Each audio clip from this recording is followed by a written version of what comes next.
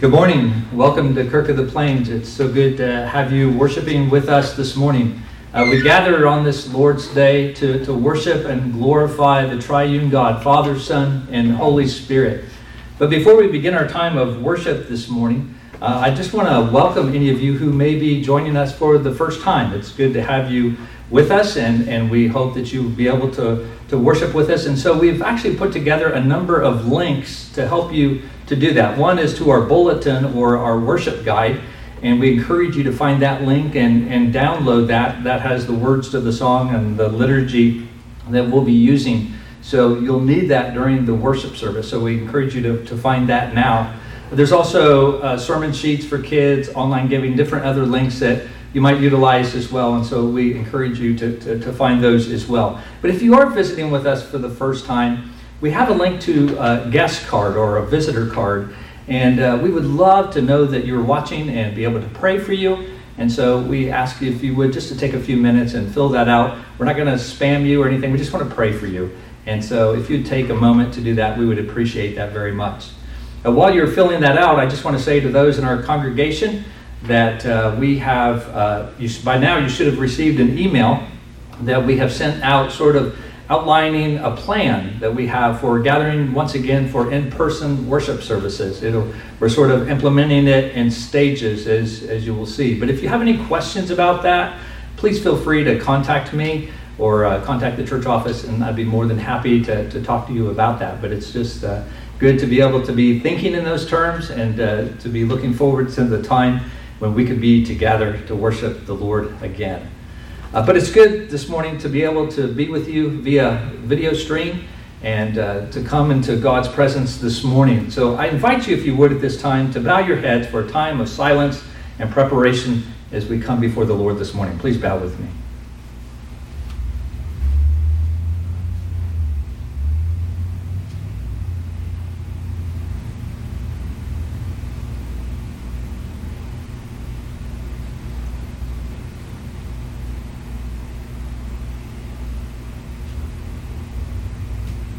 Amen. Please stand, if you would, this morning as we hear God's call to worship to us from Isaiah chapter 40. Hear now God's word. Comfort my people, says your God. Speak tenderly to Jerusalem and cry to her that her warfare is ended, that her iniquity is pardoned, that she has received from the Lord's hand double for all her sins. A voice cries, in the wilderness, prepare the way of the Lord. Make straight in the desert a highway for our God. Every valley shall be lifted up, and every mountain and hill be made low. The uneven ground shall become level, and the rough places a plain. And the glory of the Lord shall be revealed, and all flesh shall see it together, for the mouth of the Lord has spoken. We know from this prophecy from Isaiah, that this is referring to the Christ, Jesus, who would come, and he has come, and we have beheld the glory of God, and we come this morning to worship him. So please, if you would, lift your voices as we sing, "O come, my soul, Bless Thou the Lord, number 103E.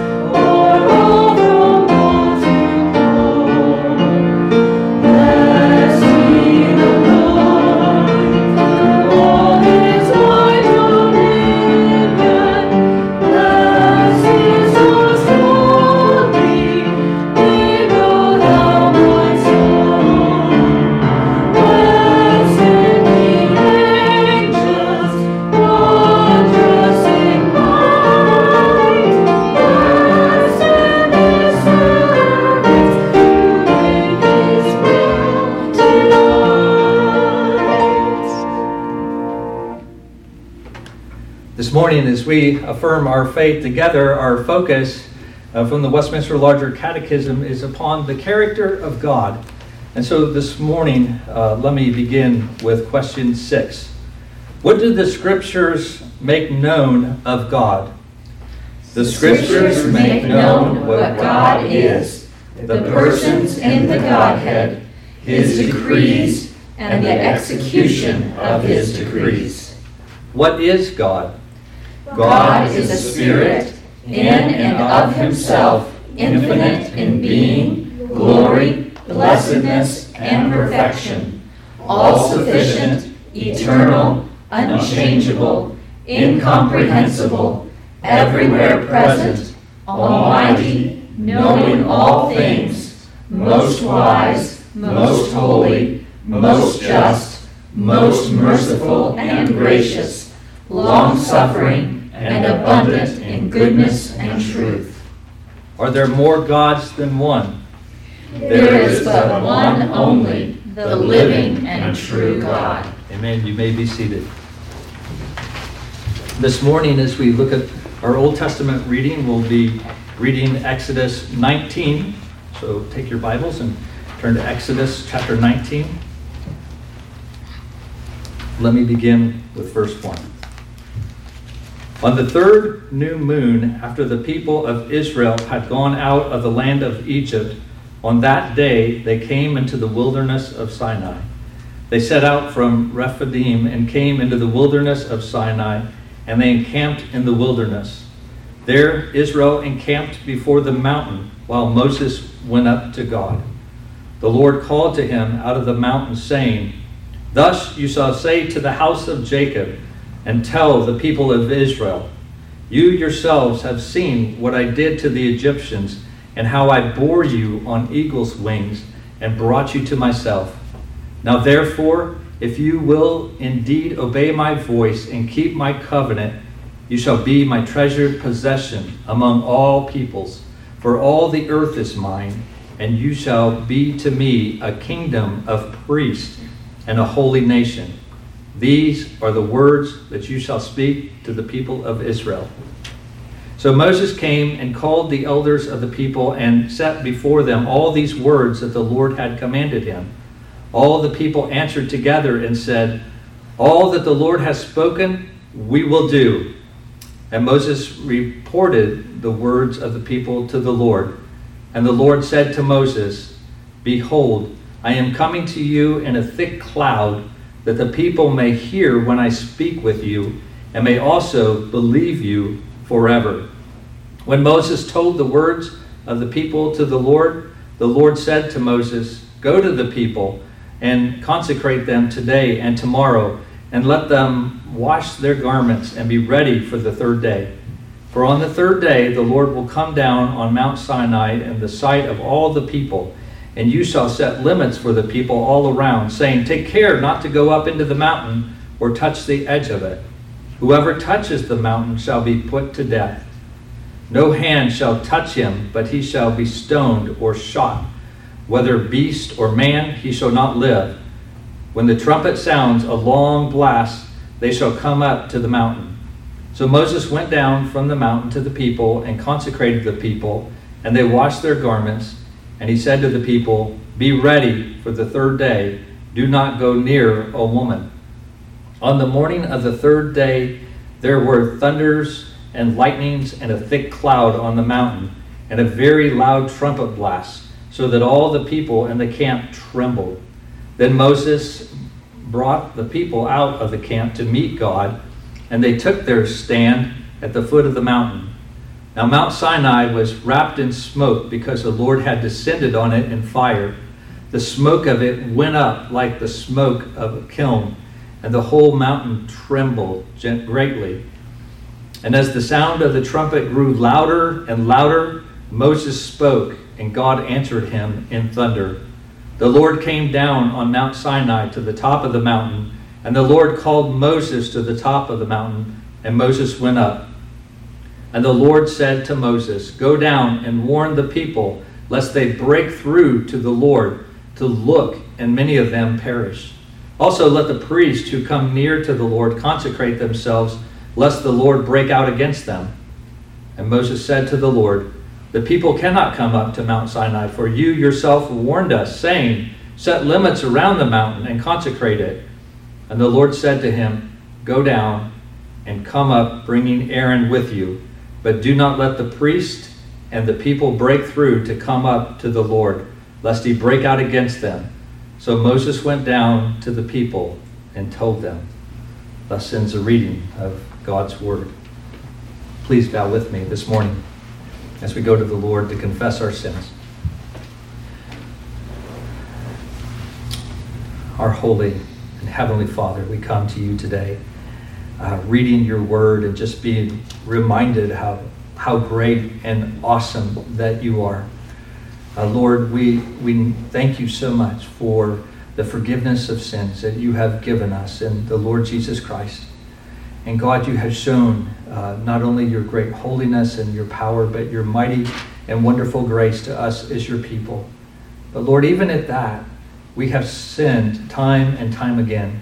We have been guilty of so many transgressions before you, of that of pride, and Lord, even of unbelief and a failure to find your mind in your word, of neglect to seek you in our daily lives. God, if we were to keep track of our sins and our shortcomings, we would be presented with a huge long list of that we would bring before you. And God, this morning, we pray that as we take just a moment, some time of silence, we pray that you would hear us as we would confess these sins to you.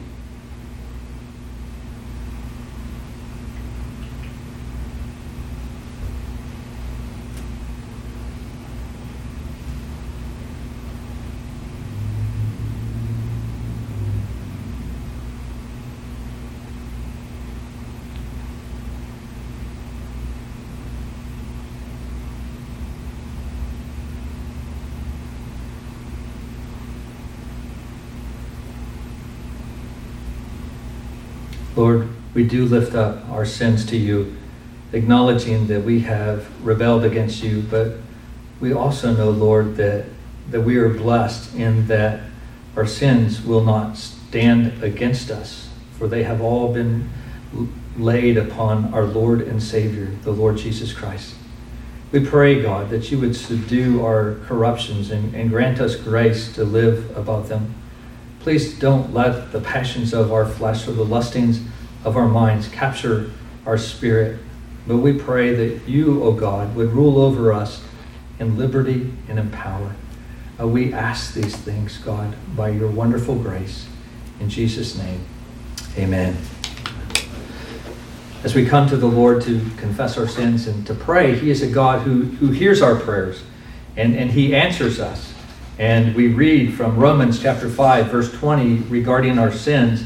Now the law came in to increase the trespass, but where sin increased, grace abounded all the more, so that as sin reigned in death, grace also might reign through righteousness, leading to eternal life through Jesus Christ our Lord. It is in him that we have abundant grace, and it is in him that we have the only hope of coming before God, who is truly righteous and holy in every way. Let's continue in our worship this morning as we stand and sing Holy, Holy, Holy, number 230. Holy,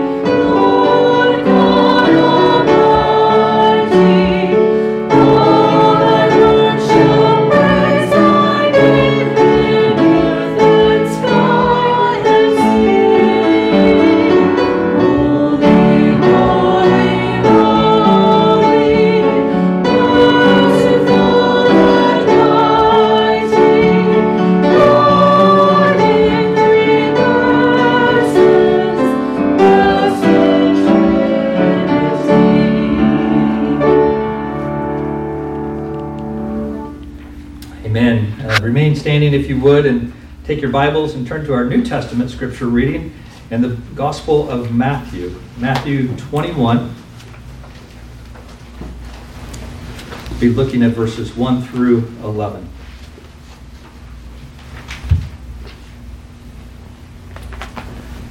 Hear now God's word. Now when they drew near to Jerusalem and came to Bethphage, to the Mount of Olives, then Jesus sent 2 disciples, saying to them, Go into the village in front of you, and immediately you will find a donkey tied and a colt with her.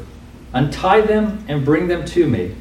If anyone says to you, you shall say, The Lord needs them, and he will send them at once. This took place to fulfill what was spoken by the prophet, saying, Say to the daughter of Zion, Behold, your king is coming to you, humble and mounted on a donkey, on a colt, the foal of a beast of burden. The disciples went and did as Jesus had directed them. They brought the donkey and the colt and put on them their cloaks, and he sat on them. Most of the crowd spread their cloaks on the road, and others cut branches from the trees and spread them on the road. And the crowds that went before him, that followed him, were shouting, Hosanna to the Son of David! Blessed is he who comes in the name of the Lord! Hosanna in the highest! And when he entered Jerusalem, the whole city was stirred up, saying, Who is this? And the crowd said, This is the prophet Jesus from Nazareth of Galilee. Amen. A sense of reading of God's word. You may be seated. Let's pray once again. Oh Lord, we come before you today to give praises. We lift up our voices to sing Hosanna. Blessed is he who comes in the name of the Lord, just like the crowds did, because God, you are worthy to be praised. We worship you, for there is none like you, O God, who even rides through the heavens to our help, through the skies in your majesty. You, O eternal God, are our dwelling place, and underneath are the everlasting arms. And you thrust out the enemy before us and say, Destroy. It is to you, O Lord, that we pray. O God, as our good shepherd who has compassion on your flock, not here just at Kirk of the Plains or the churches here and over in Kansas or even the United States, but your one flock around the world. We come to you and we pray that with your rod and your staff, that you would comfort the people of your pasture and the sheep of your hand. That you would seek out your sheep and rescue them from all places where they have been scattered. We pray that you would seek the lost. Bring back those, Lord, who have strayed from you. Bind up, Lord, those who are injured, and strengthen the weak. Oh God, as our good shepherd, we pray that you would have compassion on us. But not only upon us, but we pray for our country as well. Lord, we pray for our leaders. We are facing something that's unprecedented. And God, it doesn't take much to look at social media to see that there are various opinions about all kinds of things regarding this pandemic. And so, Lord, we are out of our league.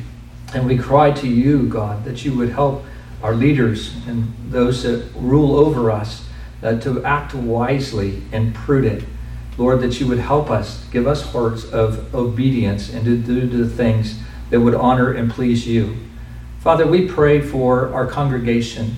We have missed being together. And Lord, we know that every household is facing their own challenges and their own difficulties.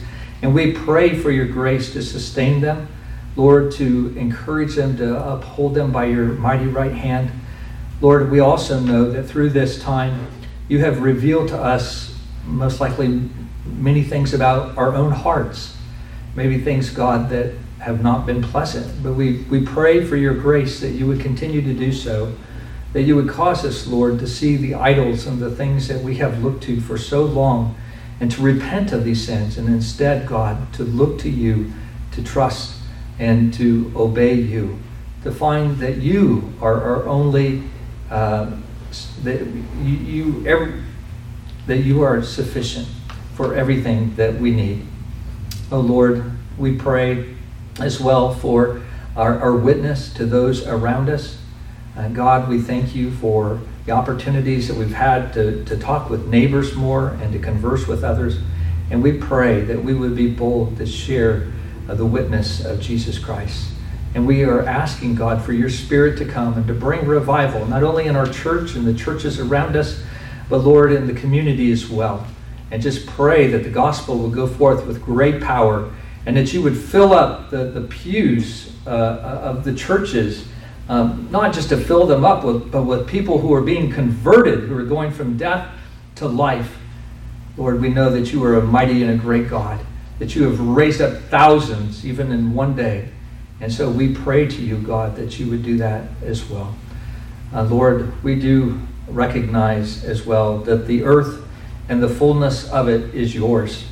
And so as we come before you this morning, Lord, to bring our tithes and our offerings, we're really giving back to you that which already belongs to you.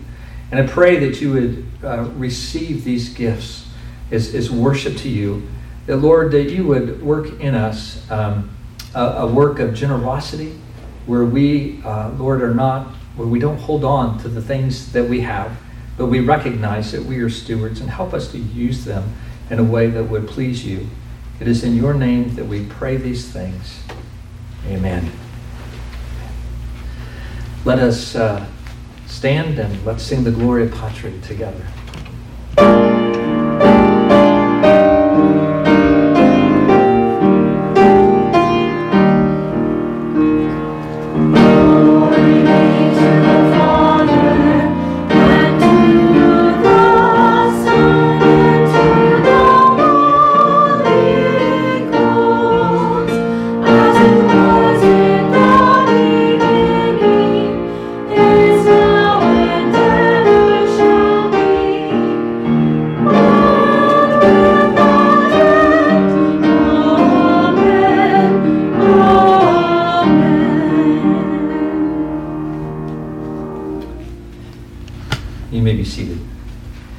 As you are, please take your Bibles, if you would, and turn to Hebrews chapter 6. Today we'll be looking at verses 1 through 8. Actually, let me begin with chapter 5, verse 11, just so we can get the context. About this we have much to say, and it's hard to explain since you have become dull of hearing.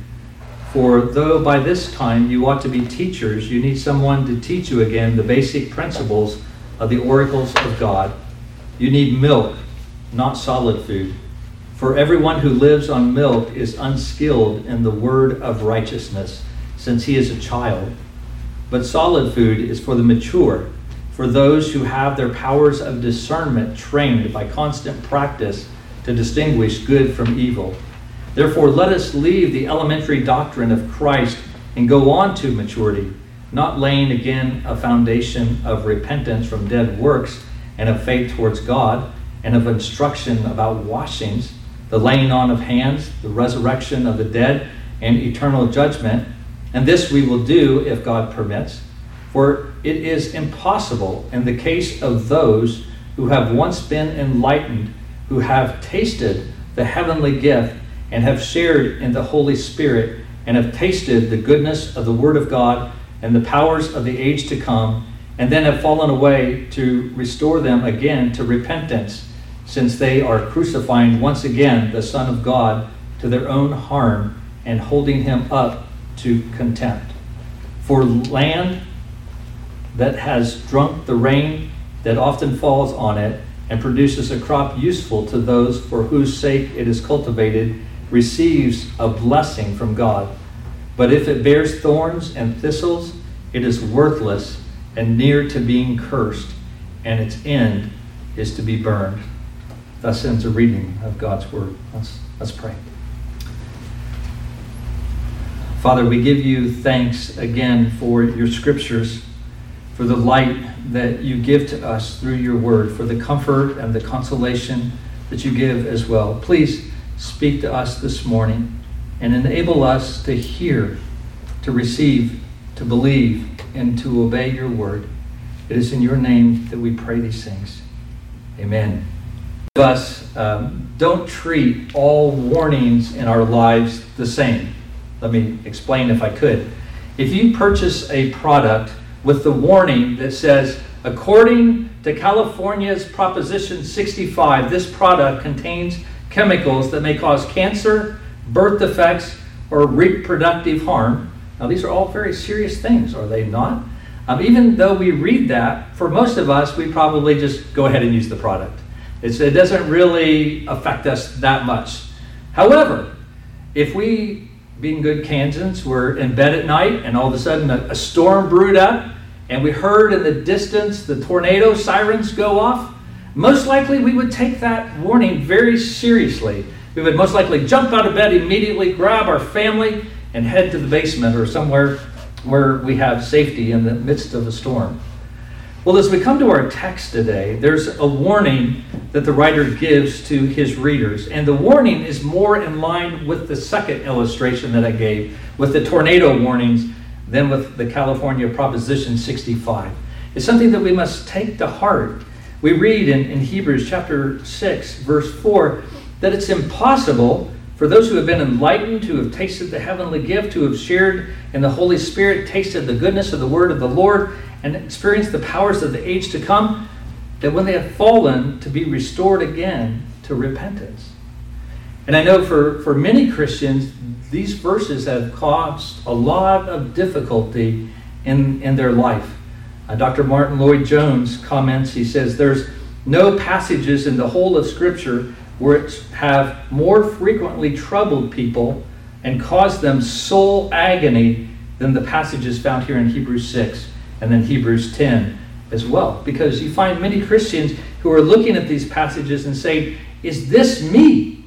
You know, especially if they are Christians with a sort of a tender heart, a sensitive conscience. Or maybe it's Christians who are struggling with sin. Maybe they have a besetting sin that they are wrestling with. And as they wrestle with that sin, they look at that and they say, could this be me? Could it be that I have fallen away and there's no opportunity for me to repent?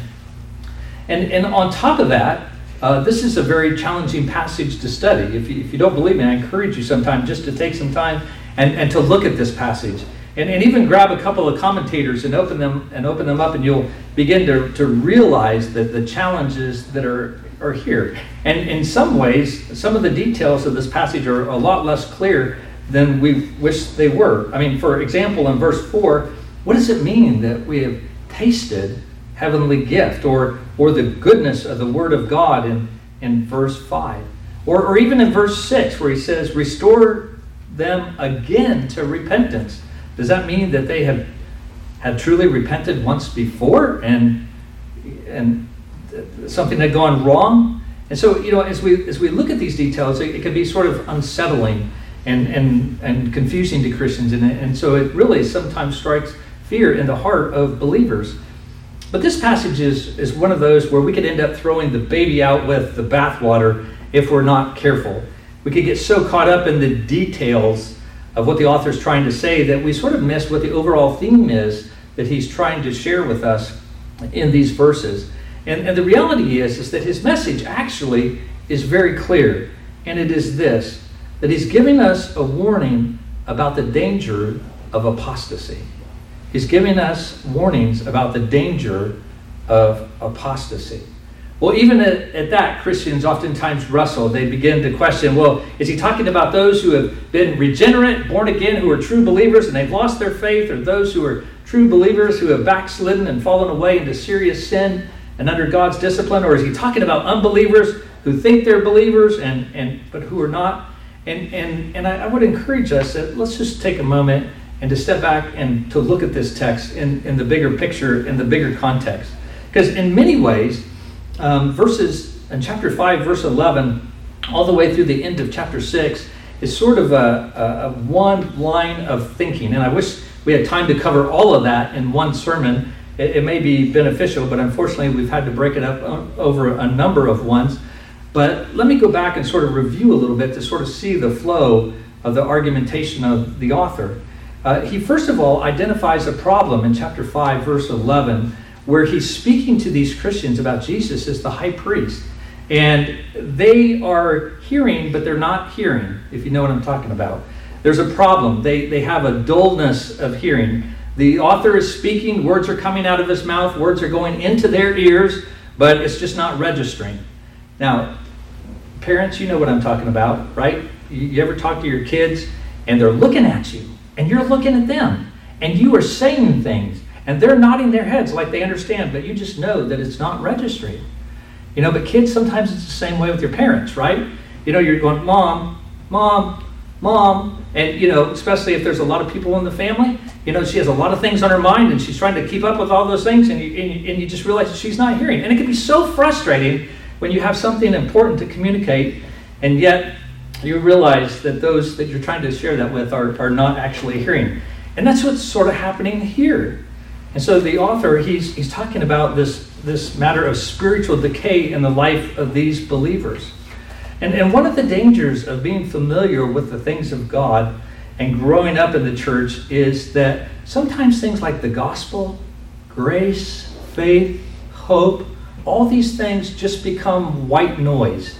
You've heard the Bible stories a lot, kids, right? You could actually quote them even before the Sunday school teacher gets it out of her mouth, and you just sort of hear these things and you begin to forget truly the reality of what are these truths that are being communicated. And unfortunately, we can get to the point where we are not appropriately responding to God's word. I mean, it's wonderful to read David in the Psalms and to see the things that he shares in his attitude about God's word. Psalm 119, 103 talks about the word of God as being sweeter than honey. It is a delight to David's soul. He loves to hear the word of God that is given to him. Isaiah talks about the word and being humbled before the word, trembling in humility before God's word. Or we read in Acts 13 about the church, how they rejoiced when they heard the word of God.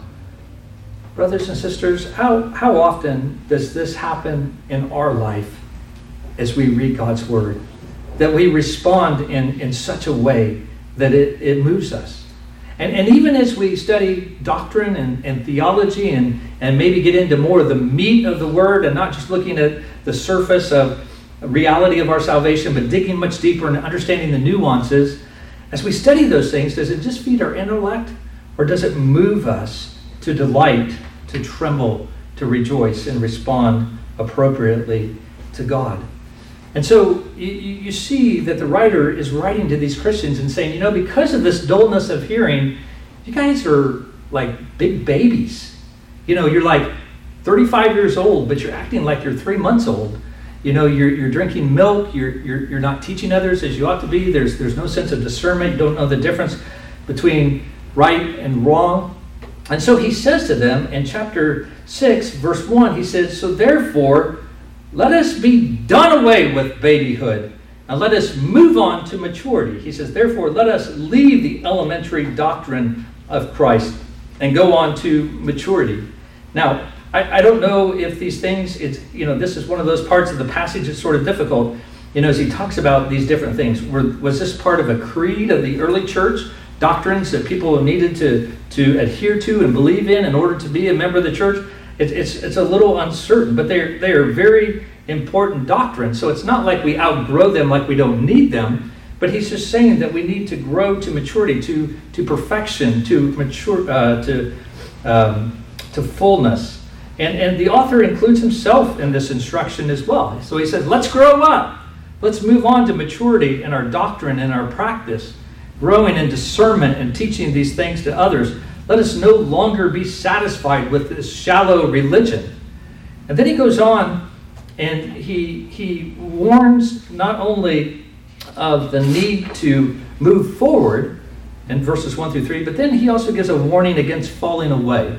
And this is where he deals with the bulk of the text that we're going to deal with this morning. He says in verses 4 through 6, in this passage that oftentimes has caused many Christians consternation and fear, the writer really lays out before us and says that he's talking about a people who had a very strong spiritual experience. I mean, look at the description of these people.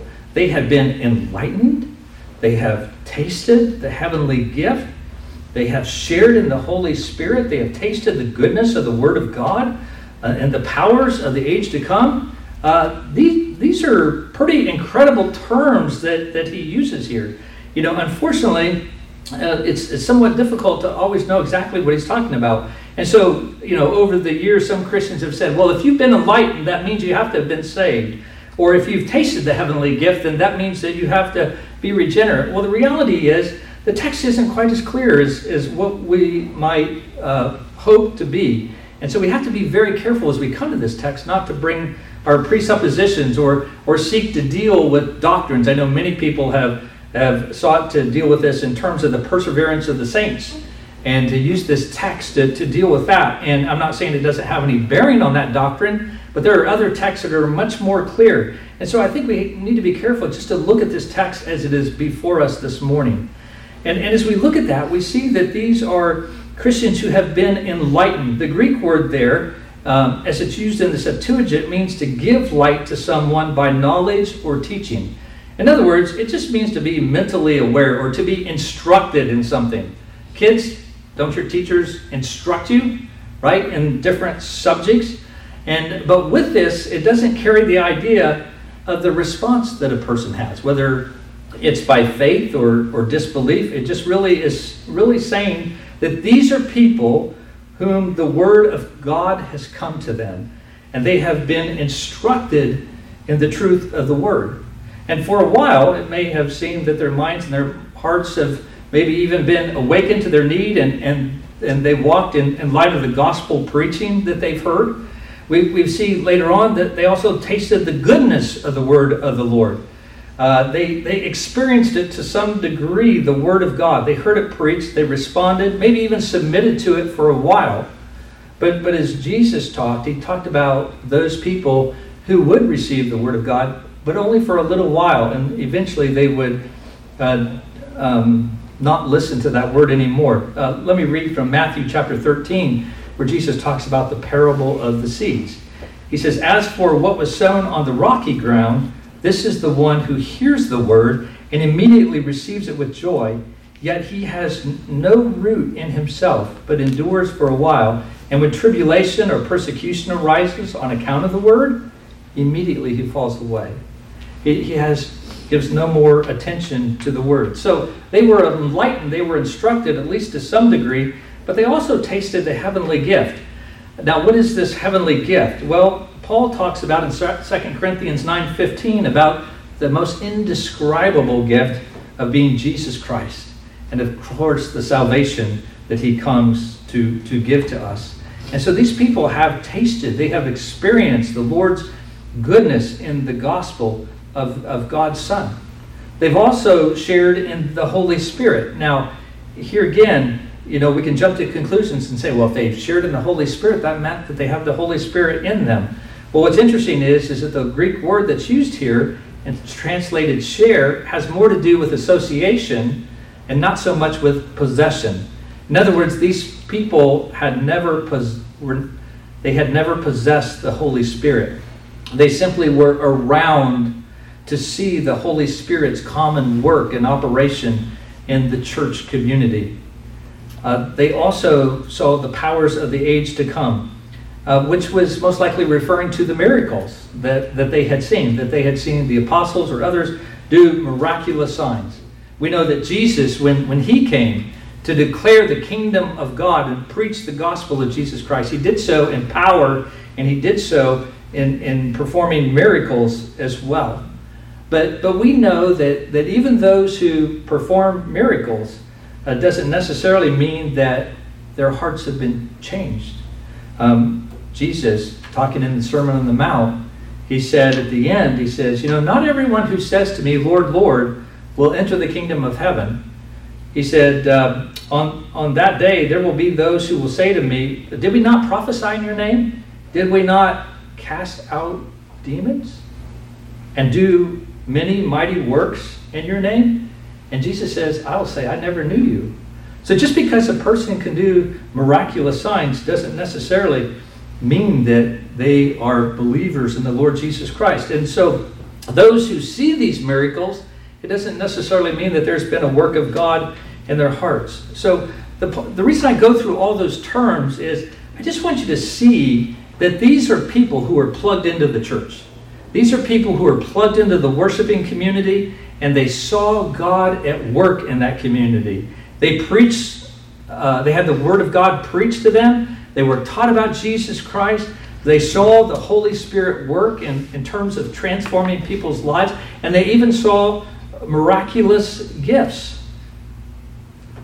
But as John says in 1 John chapter 2, verse 19, in describing people very much the same way, he said, "They went out from us, but they were not of us.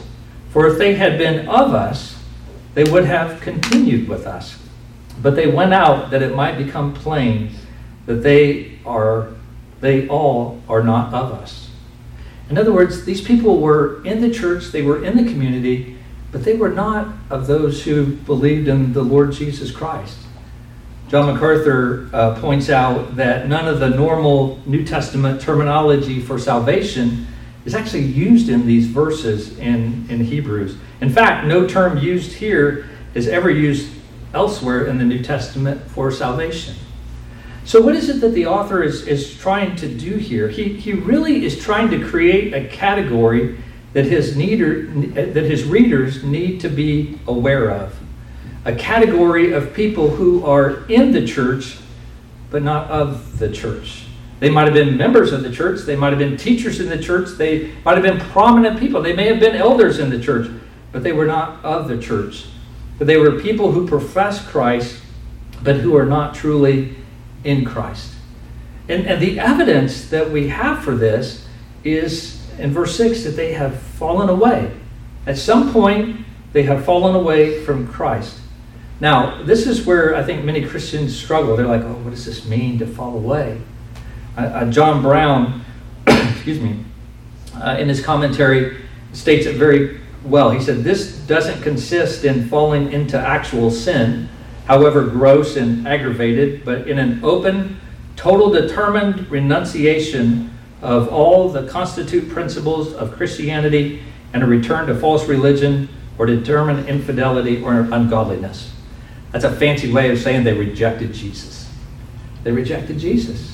They walked away. David McWilliams points out, he said, the writer's concerned here is not a single act of sin that we may have committed, but it's really a state of mind. It's really a commitment, an attitude. It's really what we see if you look at 1 John chapter 5, 1 John 5, verse 16. Excuse me.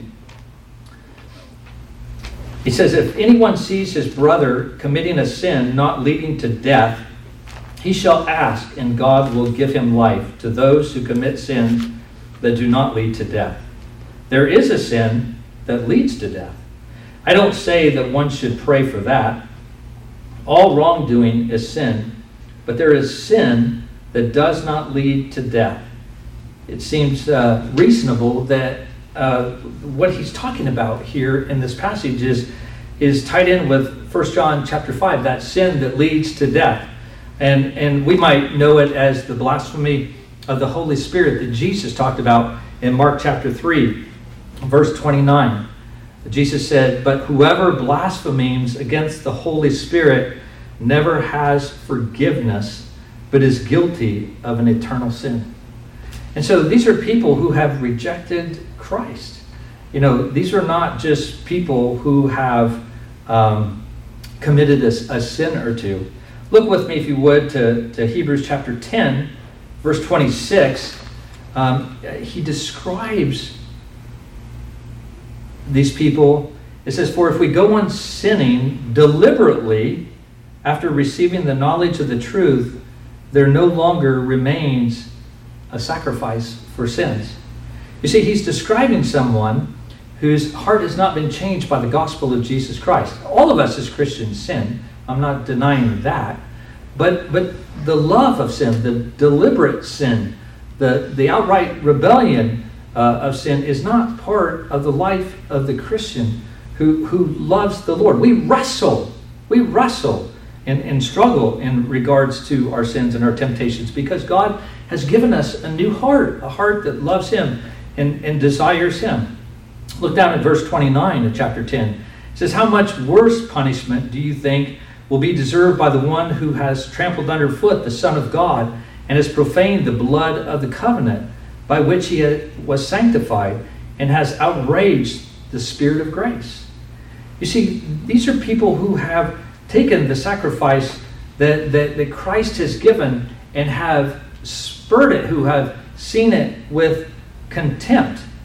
And so we see here, with these people, that these are people maybe who once walked with Jesus, who once made a profession of faith in Jesus Christ, but they have turned from Him, and they have stood with the mockers and with the crowd at the cross who mocked Jesus and denied who He was.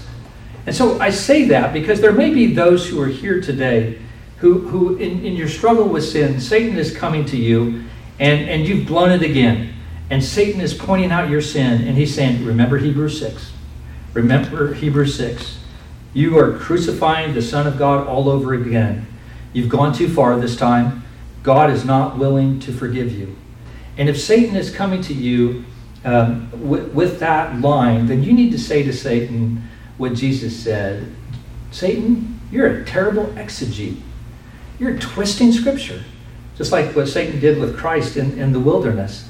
This is not about our struggling with sin in our lives, but this is about knowing Jesus. And the people that he's describing here are people who were part of the church community, who appeared to love the Lord Jesus Christ, but just say, I'm done with it. I'm walking away. And so he's not so much talking, if I could illustrate it this way, he's not so much talking about a Peter who denies Jesus 3 times, sees his sin and confesses that sin, but he's really talking about a Judas Iscariot, someone who had belonged to the covenant community, a man who heard Jesus, a man who lived with Jesus, a man who saw the work of the Holy Spirit changing the lives of people, one who had tasted the heavenly gift. But when push come to shove, Judas rejected Christ and he walked away, denying Him. He had contempt for Christ. He was turning his back upon the Lord Jesus Christ. And there are many today who have done that, who have walked away from the church, who would probably consider themselves Christians and say, yeah, I believe in Jesus, but the problem is that their life shows otherwise. Their life sort of demonstrates where their true allegiances and their convictions lie. They really have nothing to do with Jesus when it comes to repentance of sin or walking in holiness or obedience to Christ. Their belief in Christ is really just sort of a verbal allegiance to that. And so he's given us a warning here that we need to be careful. And the writer brings this up because people who do not have this category do not see the danger of drifting in their faith as these believers were doing. They wouldn't be concerned about the immaturity of their faith. And he wants them to see that apostasy from a profession of faith is a real thing. And he wants to challenge them to take that to heart in regards to their own life. You see, Judas, when he was a disciple, I'm sure when he first started out, it was never his intention to 3 years later to betray the Lord Jesus Christ for 30 pieces of silver. How did he get there? Well, he didn't respond appropriately by faith to what he was hearing and what he was seeing. He just drifted. And his love of money was never repented of. And so at the end of the day, when push came to shove, Judas knew that he loved money and self-preservation more than he loved Jesus. And this is a good thing for us to remember, because there is a category of people who walk away. And the people in this category don't decide to walk away early on in their Christian walk. Oftentimes that comes much later. But instead, and hear me at this, brothers and sisters, instead they decide day after day not to take seriously the gospel. You see, it's not that they say early on, I'm going to walk away from Jesus. It's just that they do so little by little, day by day, not taking seriously the gospel. And when push comes to shove, they realize that they really don't want to die to self and to give up their sin. And so they walk away. And so we have that category that's there. And this is a warning for all of us within the church. The writer wasn't just trying to identify a few. He was really trying to say to the church, so look at your life. Examine your life. And of course, you could only imagine them saying, but how do we know if we're walking with the Lord? And that line is sometimes very hard to define. But he does give us some help here in verses 7 and 8. He says, for land that has drunk the rain that often falls on it and produces a crop useful to those for whose sake it is cultivated, receives a blessing from God. But if it bears thorns and thistles, it is worthless and near to being cursed, and its end is to be burned. You see, he's saying that if you are a recipient of the rain of biblical teaching and gospel teaching, and God pours his blessing out upon you and forms fruit in you, you are to rejoice. Because it is a work of the evidence of God in your life. But he goes, if you live under that same biblical preaching and that same gospel teaching, and all you see in your life is thorns and thistles and prickly and dead things, he said, then you are near to being cursed. You see, in just this small passage, the author makes the point that the land is the same and the rain is the same. The difference is the fruit that is produced or the fruit that is not produced on the land. Jesus talked about this in his teaching as well in Matthew chapter 7, verse 18. Matthew 7:18. He said, a healthy tree cannot bear bad fruit, nor can a diseased tree bear good fruit. Every tree that does not bear good fruit is cut down and thrown into the fire. Thus you will recognize them by their fruits. And so there's only really one way to identify positively those who belong to Jesus Christ, and that is by the fruit that comes over time. The fruit that comes over time. So it's not so much what we profess that's important, but what God produces in us that is important. F.S. Bruce points out that continuance or continuing in the faith is the test of reality. As we continue in our faith, as the Lord works in us the fruit of his character in us, then we know that God is at work in the hearts, in our hearts. And we see that fruit in Galatians chapter 5, verse 22. The fruit of the Spirit is love and joy and peace and patience and kindness and goodness, faithfulness, gentleness, self-control. Against such things there is no law. You can see God's work of regeneration always produces fruit in a believer's life. But I want us to be careful here. And I want us to notice something very important. And that is that we need to be careful to look for fruit and not for service. I think at least in the American church this is true, that oftentimes if you have a couple or a family or a single person that comes into your congregation and they jump in and they roll up their sleeves and they start teaching Sunday school or they're cleaning the church or they're out witnessing or they're doing all these different things in the church, how do we perceive them? Wow, this is really a neat couple to have, or this is a neat person to have in our church, and it's just so good, and they must be very mature. But as we saw in Matthew 7, a person could prophesy in the name of God. A person could cast out demons. 1 Corinthians 13 says you can even give sacrificially to the poor, but if you have love, if you don't have the fruit of God's Spirit in you, you are nothing. 1 Corinthians even says you could even give your life to the flames. You could be a martyr for your faith. But if you don't have the fruit of the work of God in your heart, it is nothing. Because the fruit is important, because it is the evidence of God's work in us. So parents, as you're looking at your kids, I have to say this. I'm loving being on Facebook and watching our people in our congregation have their kids quote Heidelberg Catechism or the Confession of Faith or Bible verses and to see the kids hiding God's Word in their heart. And all those things are really great.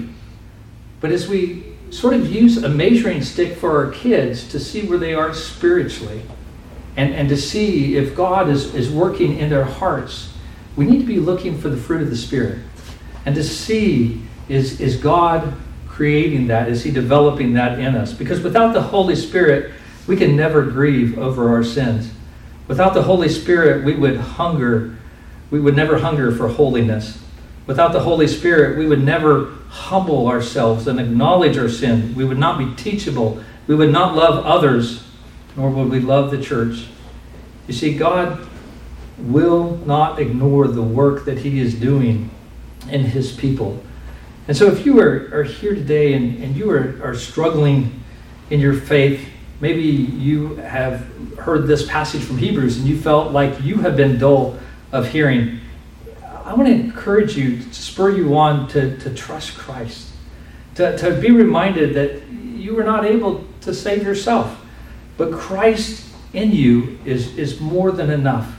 And the writer wants to assure his people that they are moving forward in their faith, and we'll look at that more next week. But today, as we close, I just want to ask this question: where are you spiritually speaking? This text is for all of us. Are we dull of hearing? You know, you may have been in the church all your life and you've heard the words and the sounds, but the truth is that you're really not all that interested. You know that you should be interested, but the things of God just don't grab your heart. The truth of God has sort of flattened out. Things like grace and faith and love, they just sort of seem worn out and old terminology.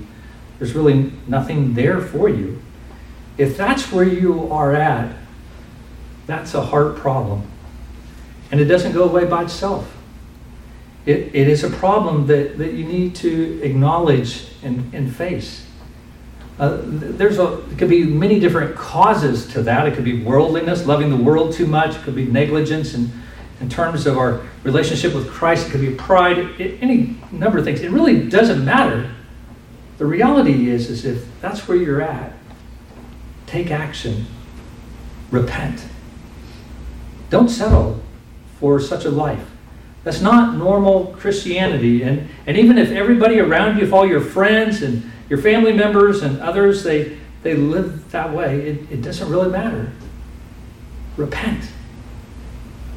Tell the Lord that it's true that you are not responding to his word as you ought. And maybe it's been a long time since you've actually trembled before the word of God, or before you rejoiced and you've delighted and maybe even been brought to tears by the things that God has said.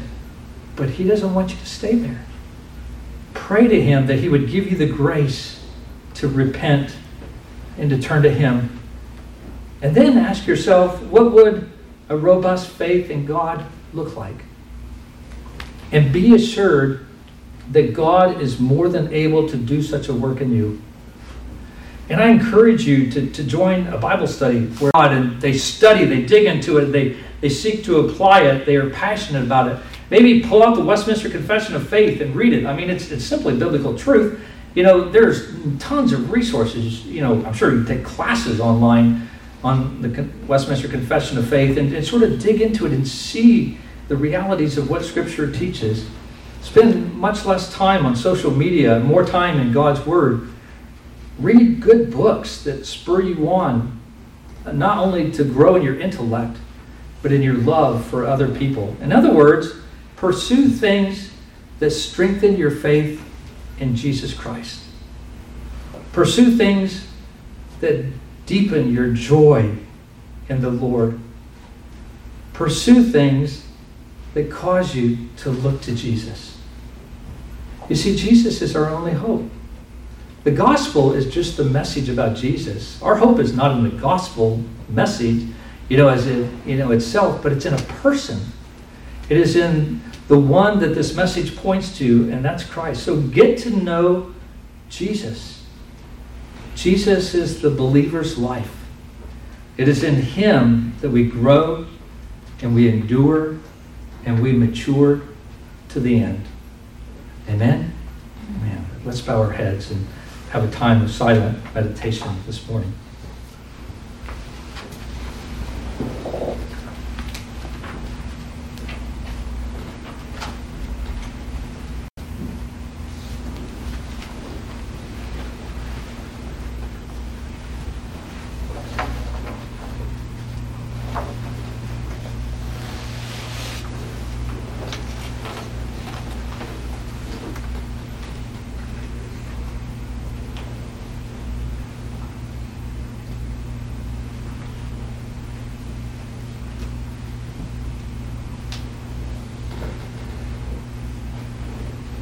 Heavenly Father, as we come to you today and we hear your word that is preached, it may be even as we come, we knew these things. God, we understood this text in this way. And so maybe we don't feel a particular challenge, but we pray that we would take these things to heart. And God, that you would cause us to examine our lives and to see where it is that we stand. I pray, Lord, that we would also encourage one another in our faith. And Father, I pray for those that may be drifting, Lord, for whatever reason, that you would use this message to call them back to you.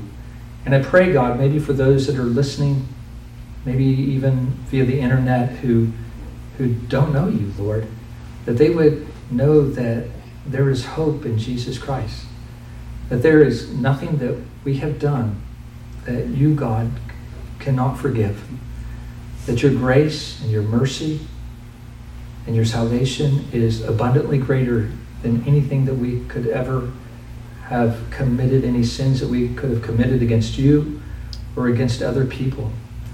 And I pray, Lord, that they would know that there is forgiveness in Jesus Christ for those who would believe. And I pray, Lord, that you would draw the hearts of your people and gather your people to yourself, to be confident of your work and to be thankful, Lord, for the things that you are doing in our lives. As we see the fruit that you are developing in your people, God, let us rejoice that you counted us worthy because of your love to save us. Let us not be proud or arrogant, but rather to be humbled by that and to be motivated, Lord, to tell others that they may know you as well. We thank you, Father, and we pray these things in your name, Father, Son, and Holy Spirit. Amen. As we close this morning, I invite you to stand and to take your song sheets once again and let us sing, He Will Hold Me Fast.